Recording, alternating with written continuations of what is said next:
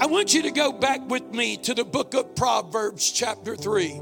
I never intend, I really don't, when I step out to start making a series out of anything. Now we have on Wednesday night, we've been very intentional. But on Sunday mornings, I'm always doing my best to find, God, I know what you're saying and I'm following, but God won't release me out of this chapter of the book of Proverbs, chapter 3. It seems like it's been what the Lord is saying to us through the month of May, and it's very simply from Proverbs chapter 3, verse 5 and 6. Trust in the Lord with all of your heart and lean not unto your own understanding. In all of your ways acknowledge him, and he will direct your paths. Now, I don't know about you, but I believe he's speaking to me. Thank you, Miss Tanya. I believe he's speaking to us as a church. I believe he's speaking to us as a people of God. I believe he's speaking to me as an individual that we are to put our total trust in the Lord. Now notice the passage, trust in the Lord with all your heart and lean not unto your own understanding. And the reason that God is saying trust me is simply this. He's saying, I want you to live. And I want you to live to the fullest. I want your days to be long upon the earth. I want your days to be filled with fulfillment and contentment and accomplishment that you have set out to do. Matter of fact, if you keep reading on, he said, I want you to trust me so that you can be at peace and that you can be healthy in your bodies, and not only be healthy in your bodies, but that you will have a sufficiency of everything that you have need of. But we got to put our trust in the Lord. Look at your neighbor and say, you got to trust him. Now, if everything I just told you is true, and that is all found in trust, and I believe it is, in trusting God, then the opposite of that is, if you're going to do things your way, and you're going to walk out your mind, then it's very possible you're not going to have the life that God intended, nor will your days be long on the earth, neither will your days be full of fulfillment and contentment, neither will there be health, neither will there be peace. Now, I'm not saying there won't, but if he's saying it's found in him and he's telling me not to lean on my own understanding, then the opposite of that could bring the less. And God wants to bring the more into your life. And we started out the first of the month talking about putting our trust in Jesus, trusting in the Lord. And when we're going to trust him, remember what we've told you. I'm not going to repeat the message, but some things you do need to know or remember. God is absolutely and completely reliable. Look at your neighbor and say, you can count on him. The second thing you need to know, he is the absolute of integrity, and he always keeps his word.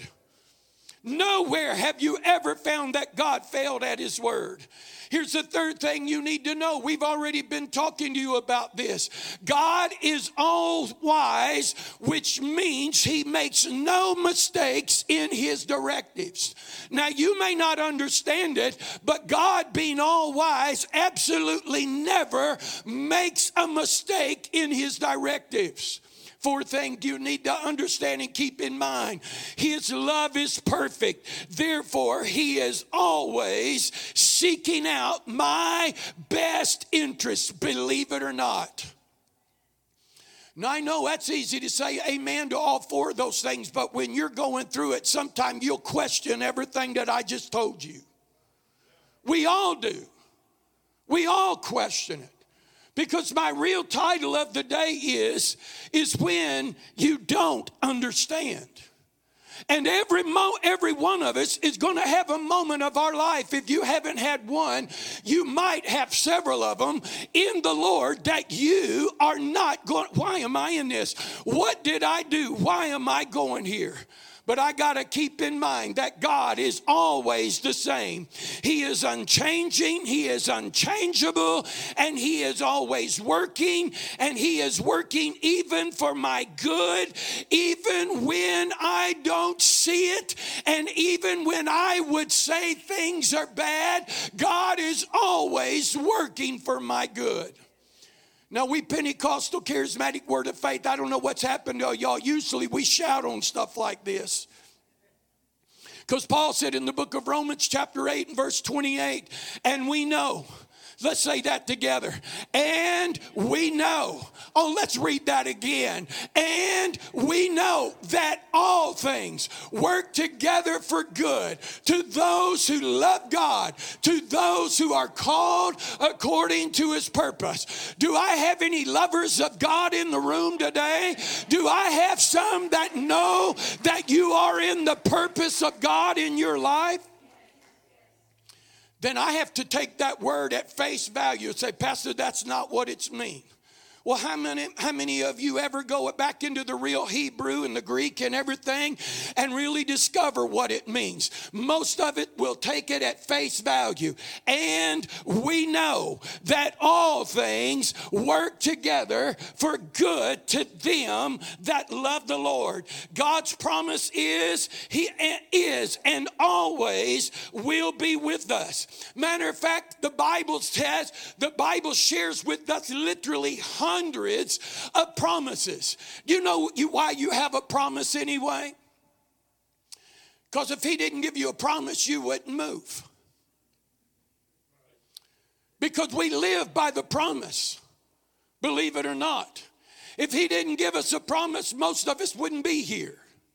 If I had no promise that if I come and worship Him and whatever, that He would bless my life, I'd find myself like a lot of people just sitting home working in the lawn. Hello? But because I believe in Him and I believe in His word and I believe He's true, therefore He gives me a promise. So let's look at them, just a couple of them real quick. But my God shall supply all of my need according to His riches and glory. How many knows where that's found? Philippians chapter 4:18. Why is that in there? Because there's going to be a time you're going to be in need. Verse 13 of that chapter says, I can do all things through Christ that what? Strengtheneth me. So why is that promise there? Because there's going to be a moment I'm going to feel weak. I'm going to feel like I don't have the ability. But God said, I can do all things through Him that strengtheneth me. Boy, here's a good one found in the book of Hebrews chapter 13, I believe. And all that's He's the same yesterday, today, and forever. Oh, why does He say that? That's really a promise. Why did He say that? Because He's saying that when I blessed you back there and you jumped up and down and you ran the aisle and you said, look what God did for me, and you're not seeing it up here. He said, wait a minute, I'm the same back there. I haven't changed over the months or years, and I'm going to be the very same tomorrow. See, that's for you to hang on to. That's a promise for you to grab a hold of. Here's the one you love. I'll never leave you nor forsake you. Well, I don't know about you. I'm a preacher, done this for a long time. I'm a Holy Ghost filled, tongue talking. I can run the aisle. I can shout with the best of them if I wanted to. But there are times, Miss Judy, that I think, God, where did you go? Sometimes I even feel that in service. And so do you. Come on. Well, God left us. Are you sure? He didn't leave us. You're just messed up. Because His promise to me was, I'll never leave you, nor will I forsake you. See, we got to hang on to those promises of God. It's what moves us. He said, listen to what He said. He said, trust in the Lord with all your heart and lean not. What does that word lean? What does that word lean mean? It means to something that will support oneself. It also means to rest in or to rest on. Listen to what he said. He said, trust in me with all of your heart and lean not unto your own understanding. So we got to know what understanding is. Understanding is knowledge and ability to judge. It's one's belief about something. But most of us are not basing our understanding upon what we really know. It's based upon our perception of what we see or feel at the moment. How many of you ever fell out of love? Well, I don't love him. I don't love her. Why? It's a perception of a moment. And if you don't deal with it of a moment, you know where it will lead you? It will lead you to break something that God put together. Hello? But my moment, and every one of us have them. I don't feel like I'm saved. Man, I have those once in a while. I don't feel like the Spirit of God has even done anything in my life. But it's the perception. It's what I see or it's what I feel at the moment. And the very thing that God said, listen, he said, trust in me and don't put your support upon your own perception of things. Boy, we've really found that, especially in this period of time that we're living at in the world. This is how we preach, and most preachers are saying it. This world is going to hell in a handbasket. Have you ever heard that? You ever said that? This world is going to hell in a handbasket. Well, we know it's wicked. We know it is. But sometimes, again, it's the perception of a moment. And we forget what God's been saying. I'm working. I'm behind the scenes. I'm exposing things. And I'm doing things that you don't have any clue of to bring forth my will in the earth.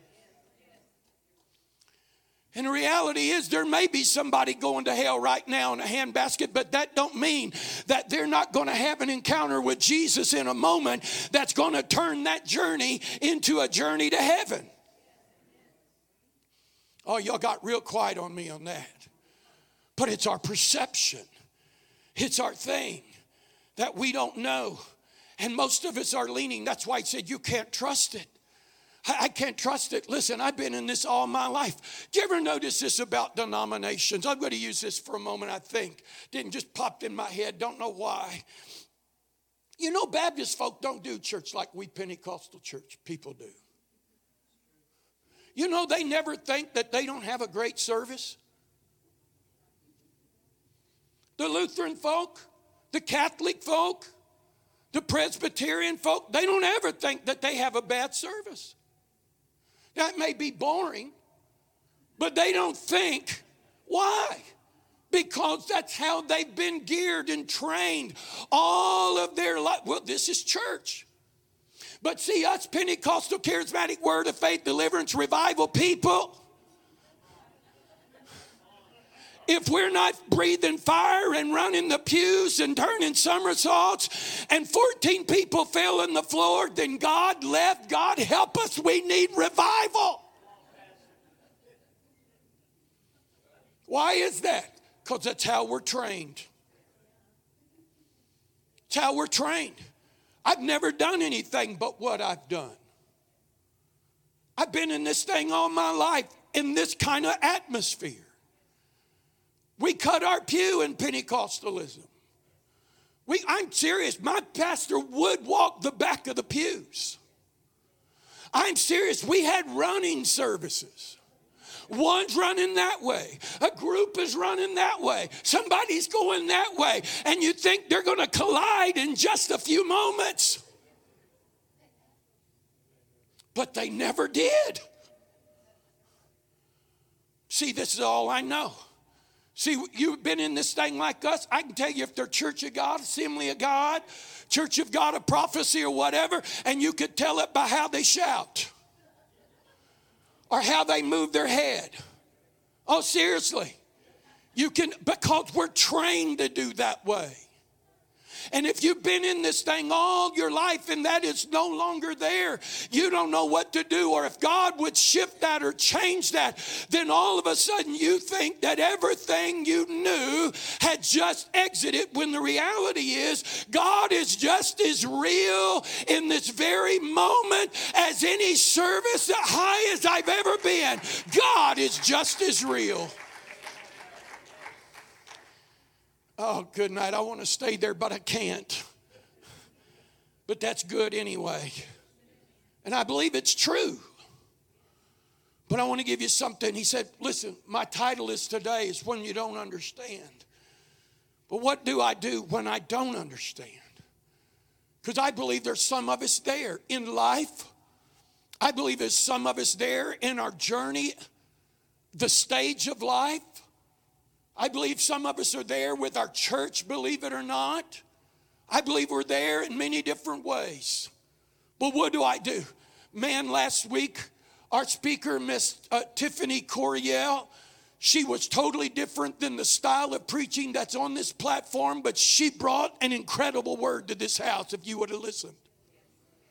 And one of the things that stood out to me the most in that was this. And I believe God was saying it, she was saying it, and I've been saying it all in a reality of trusting the Lord is what she was teaching us. But here's the thing. There is no wasted season. You need to write that down.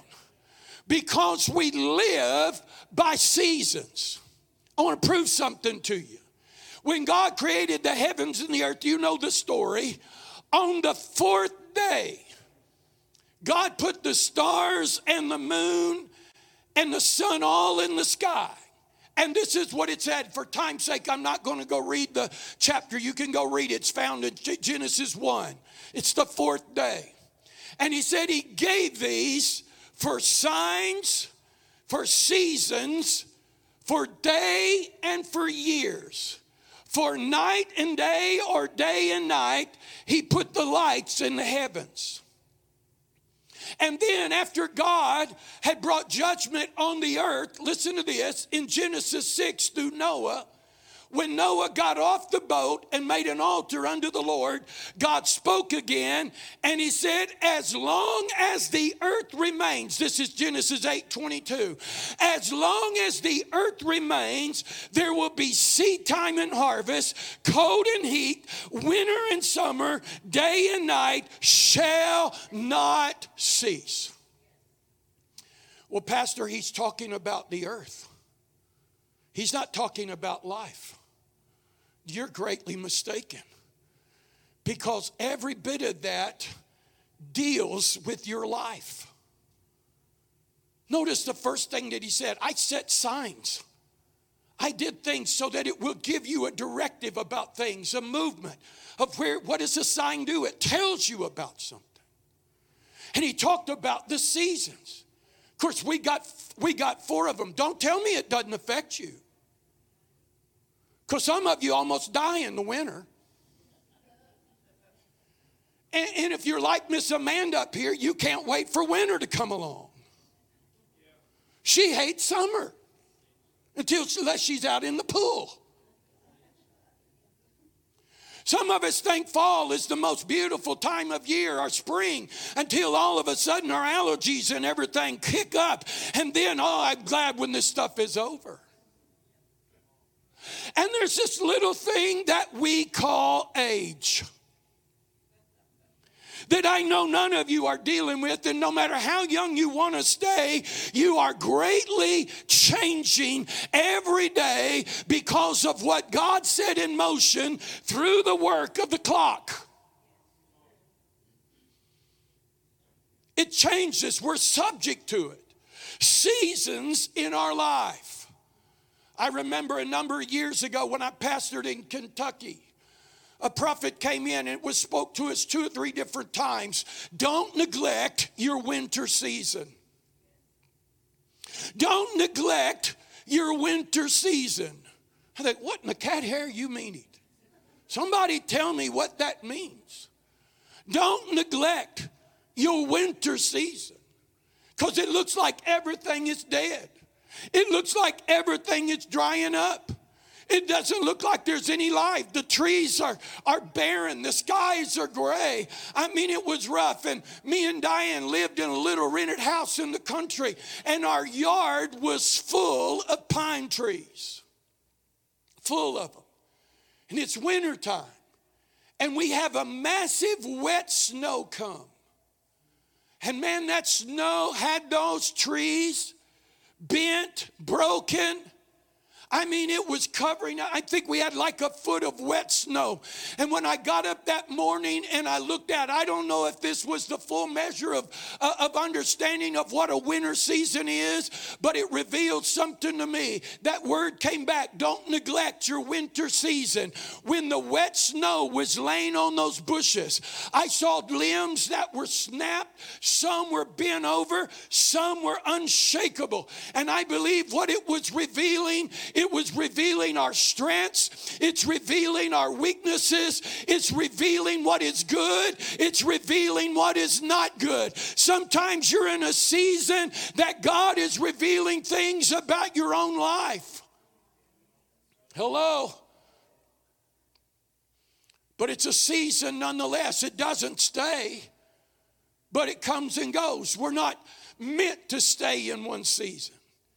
It's interesting to me, you go to the tropic part of the world, they're in winter. Well, good night. What is that? They still run around in Speedos. So how do they have winter? It might be dry. It might be wet. There's always something. It might be stormy. There's always something different about the season. But you and I have to realize that God never wastes a season. He's doing something with that through our lives. I got to land this jet quickly, so I want to give you some things that I think that God always is doing in this big picture of things. Because I've told you before, I don't think God is only working on one part. I think God is already done. And God is on the finish line telling all of us to come this way. And most of us are trying to be on the starting line. Hey, God, are you ready for me to start? And God said, I was finished when you were born. Hello? He's just wanting you to align yourself into his plan. In order to do that, I got to see a bigger picture. I'm a part of a greater picture. So is everybody in this room. I want to give you 5 things real quick. 5 things that I think are very important because we're always in the bigger picture. Think about this in moments that you don't understand. God speaks to a man by the name of Noah to build a boat bigger than the world. I'm going to say it like that. Bigger than the world in a time where it hasn't even rained that well. And in a time there's not even a lake to float it in. And God said, hey, all evil has come before me, and I've repented that I've made man, and now I'm going to bring judgment upon the earth. And so he speaks to Noah, Noah, build me an ark. Takes him 120 years to build. 120 years to build this boat. Can you imagine that? Doing something you don't even understand why you're doing it, other than God said this is a part of my plan. And the whole time he's trying to get help and he can't get volunteers. And somewhere in the 120 years he has a family. And he finally gets some help, possibly through some sons that help him work on this boat. You know the story. I'm not going to read all of it. But what is the whole deal about? It's about the plan of redemption. Do you realize that we are all a part of God's redemptive plan? Now, you may not understand how could what I'm going through be a part of God's redemption plan. Well, if you go into the book of Peter, this is what Peter said about Noah. He's a preacher of righteousness. Wait a minute. He's building a boat. But Peter said he's preaching. What you may be going through is that God has set you up in such a way that somehow through how you're going to respond to God, how you're going to trust Him, it's going to reveal Jesus to other people. Hello. I hope you don't mind, Miss Marilyn, but when Danny was in the hospital, it would have been real easy for Danny to say, why has this all happened to me? Maybe he said it a few times. I don't know. If he did say it, he wouldn't be any different than I would be. Because I promise you, I'd be saying it. Y'all holier than I am. But I don't know how many people came in that room that they witnessed to, even in his despair, that he was sitting there, and through his demeanor, the same thing with Charlie. And it may not have anything to do with Charlie, but everybody that went to check on Charlie, that must be one special cat. No, he's not Siamese, he's not Calico. We just like him. And by the love that was being shown, his circumstances was revealing the redemptive plan of God. Here's the second one you need to think about was Abram. Genesis 12, God says, Abram, get up and get away from your father's house into a land that I show you. And I'm going to make a great nation out of you. Here's the second part. This is what you need to know. God's always wanting to do something greater than what you see. He wants to do something greater in you, with you, and through you. Abram had come to just one place. If I could just have a son, I'll be all right. He was totally satisfied, because in that day, if you were especially a lady and you were barren, it would speak that you were cursed. And it would probably feel the same thing for Abram. But God said, I want you to get up and get away from your father's house. You're too invested in that, because everybody's telling you there, don't believe God could do greater than where you are. That's why you don't need to be hanging around with just anybody and everybody. Because they'll keep you a lot smaller than what God wants to do in your life. Here's the third thing. King David. You know the story. Prophet comes to town and he anoints David to be king. Said, this is it. Don't have time to go through all that story. He goes back to the father's sheepfold. Saul's troubled now by an evil spirit, because that anointing is lifting off of him. He said, bring me a minstrel, and they bring David. David comes in and plays, and you know the story. And while he goes back to the field, then he goes out and kills Goliath, and everybody's shouting, Saul has slain his thousands and David has slain his 10,000s. Now, while David is again in the presence of the king, notice he's anointed to be king, but he can't get to the throne yet, because somebody else is sitting on it, and he's not been moved. And while he's there, he's just there innocently. He hadn't done anything. He just took a rock and knocked out a giant. He just come in and he's doing worship music. But now he's having javelins thrown at him, and he has to run for his life. Here's the whole point. There may be a time that you're in a situation and you feel like everybody's against me. And what God may be doing is revealing in what you think is against you is what you have in you. And He's trying to get out of you so that you can go to the throne and you can reign righteously. Sometimes what we hate in other people, we're just seeing ourselves in a mirror. Hello? Man, I don't know why they're acting like that.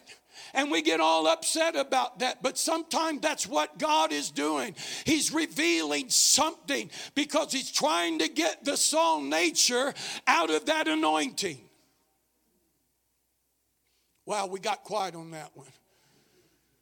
Let me give you a fourth one. Elisha. You remember Elijah goes to the cave. He's running from Jezebel. And he's given up in a sense, and God says to him, He said, now go to the mountain, go to the door of the cave. I'm going to talk to you.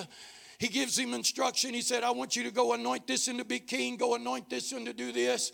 And he said, go anoint Elisha the son of, I think it's Shaphat, to be prophet in your room or in your place. So now he goes and he finds Elisha. And where he finds Elisha at, he finds Elisha in the family farm. And they're plowing ground. He's got 12 yoke of oxen pulling a plow. Man, that must have been one bad dude if he could handle, I think that's right, if he could handle 12 yoke of oxen, he must be one bad cat.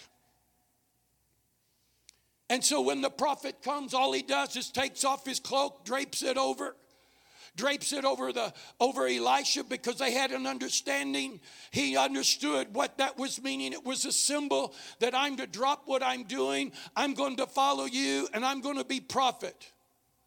And then he looks at the prophet Elijah and he says, hey, let me first go bury my father, and then I'll come follow you. And the prophet keeps walking and he says something like this, well, what's that to me?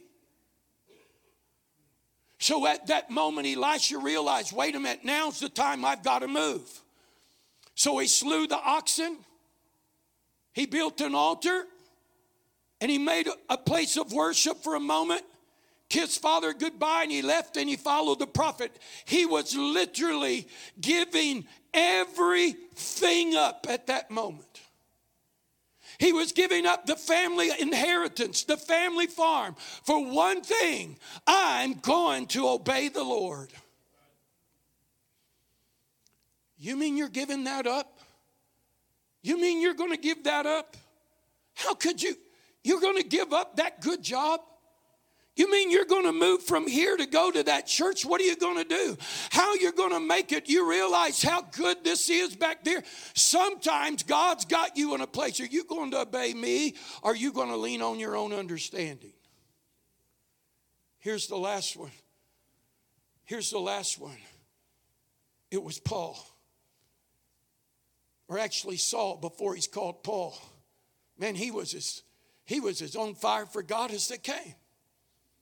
On fire enough that he was killing the saints. Because we're not going to have any wildfire in the church, and we're not going to have some of those young things come in, and we're not going to do this and that. And so what did he do? We're going to put a stop to this. Even to the point that he began to stop stoning Stephen, full of faith and full of the Holy Ghost. And think about this, all that Stephen was doing was taking groceries to the widows. And while he's taking groceries, people are being healed. And miracles are happening. No, it ain't going to happen on our watch like that. So what did God do? God deals with him on the road. Strikes him with blindness for 3 days. He has to walk blind. What was God doing in that moment? He didn't understand. I'm sure Elisha didn't understand. I'm sure David didn't understand when javelins were coming. I'm sure Abram didn't understand when he was leaving. I'm sure Noah didn't understand his perception. God, this doesn't make sense. I don't like it here. But what was God doing with Saul at the time? He was striking him blind to show him how much blindness he was really walking in.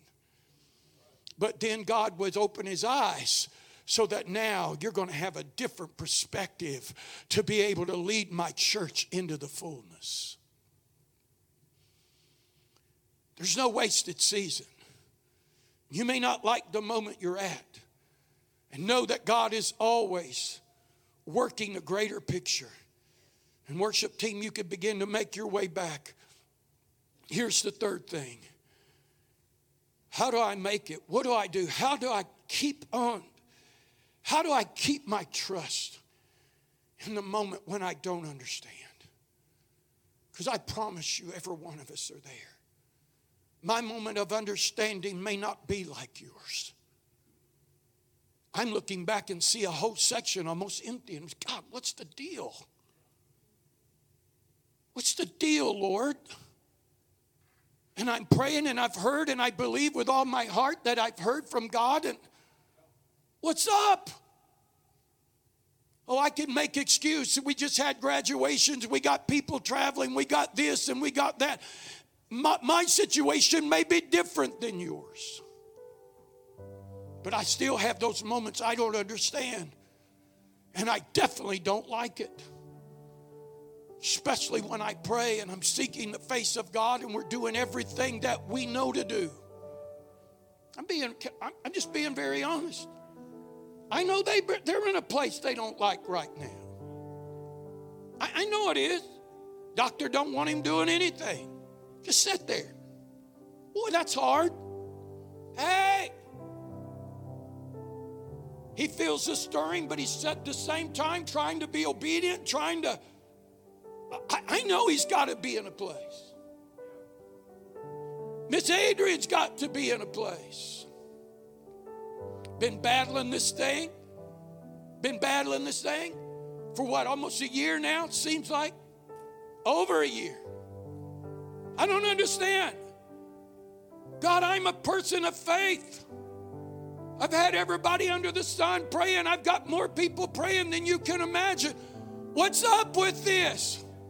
Am I speaking to somebody besides just a few of us today? God, why am I here? God, this isn't good. I don't like it here. When I'm in that spot, God, when I'm in that spot that I don't understand, what do? 4 things real quick. 4 things here I believe are just helps. First of all, you got to try with everything in you to see the bigger picture. That it's just not about you. I know that's hard. We got to try to see God. I'm not saying God makes anybody sick. I'll never say that. But I don't know when you're a person of faith and you're doing I heard something this week. There was a one of the songs had the word world in it. Do you ever think about, I've got the word, but I'm also in the world? Do you know there's only 1 letter difference between the word and world? You know what it is? It's the letter L. You take it out and it's still the word. But here's my problem. I've got the word in me, but I'm still in this world. And I probably got some of the world still in me. And the world wants to come up. Oh, come on, somebody. The world wants to show up. But I got to keep my eyes. Jesus tells his disciples, let's get in the ship, go to the other side. You've heard the story. So they're in the boat. He goes to sleep. And while they're there, a storm pounds this boat. Strong enough that even the seasoned fishermen are afraid, and they run to Jesus. And this is the first thing that they said, hey, Master, wake up. Don't you care that we perish? But they already had a word. You're going to the other side. If he's given you a word, you're going to the other side. You can't go under. But the moment my perception is there's water coming in this boat, and we've got several hundred yards to go yet, my perception starts checking in. Jesus got up like it was no big deal. Peace, be still. Because he's already determined you're going to get to the other side. You got to somehow see what he's got on the other side. That's got to be done. Here's the second one. You got to acknowledge that God is absolutely in control. He's God. He's God. Paul gets in a boat. He's taken prisoner. He's got to go to Rome. Been prophesied he would go and stand. He didn't realize he was going that way. See, you can have, I'm going to do something great with you. See, you're going to see yourself like I always have. Man, I'm going to have me a Learjet. I'm going to have me some custom suits, and I'm going to have me alligator shoes with teeth and eyeballs on them. And I'm going to travel all over this world. Man, that's what I thought at one time. Then God said, go to Cape Girardeau. Yeah, this is your world. Cairo, Olive Branch. That's serious. I come into a place that was messed up, upside down, and God starts talking, it's promotion. That's far from a Learjet. That's why I ain't got the alligator shoes either. That's far from being there. But I have to acknowledge, God, you are in control. When Paul was on that boat, a storm came up. Those guys knew better. They were seasoned. They knew better to have that ship in certain parts of the sea at that period of time. And winds and waves are beaten. And Paul said, I've heard from God. There isn't a man going to lose his life if you'll just stay right where you are. But boy, it didn't look like that. And somehow you got to acknowledge God even in the midst of what you don't understand. God is in control. I don't know, Miss Adrian. I don't know. When we first came here, Miss Judy was just coming through Lyme disease. They told me it was so bad that she couldn't even hardly function. It didn't overcome in just a day or two. She went through a season of time. Pastor, I don't know. I know what you preach. I know what you teach. I know you've laid hands on many other people and you've watched them get healed and you've had words of knowledge and all. I don't know.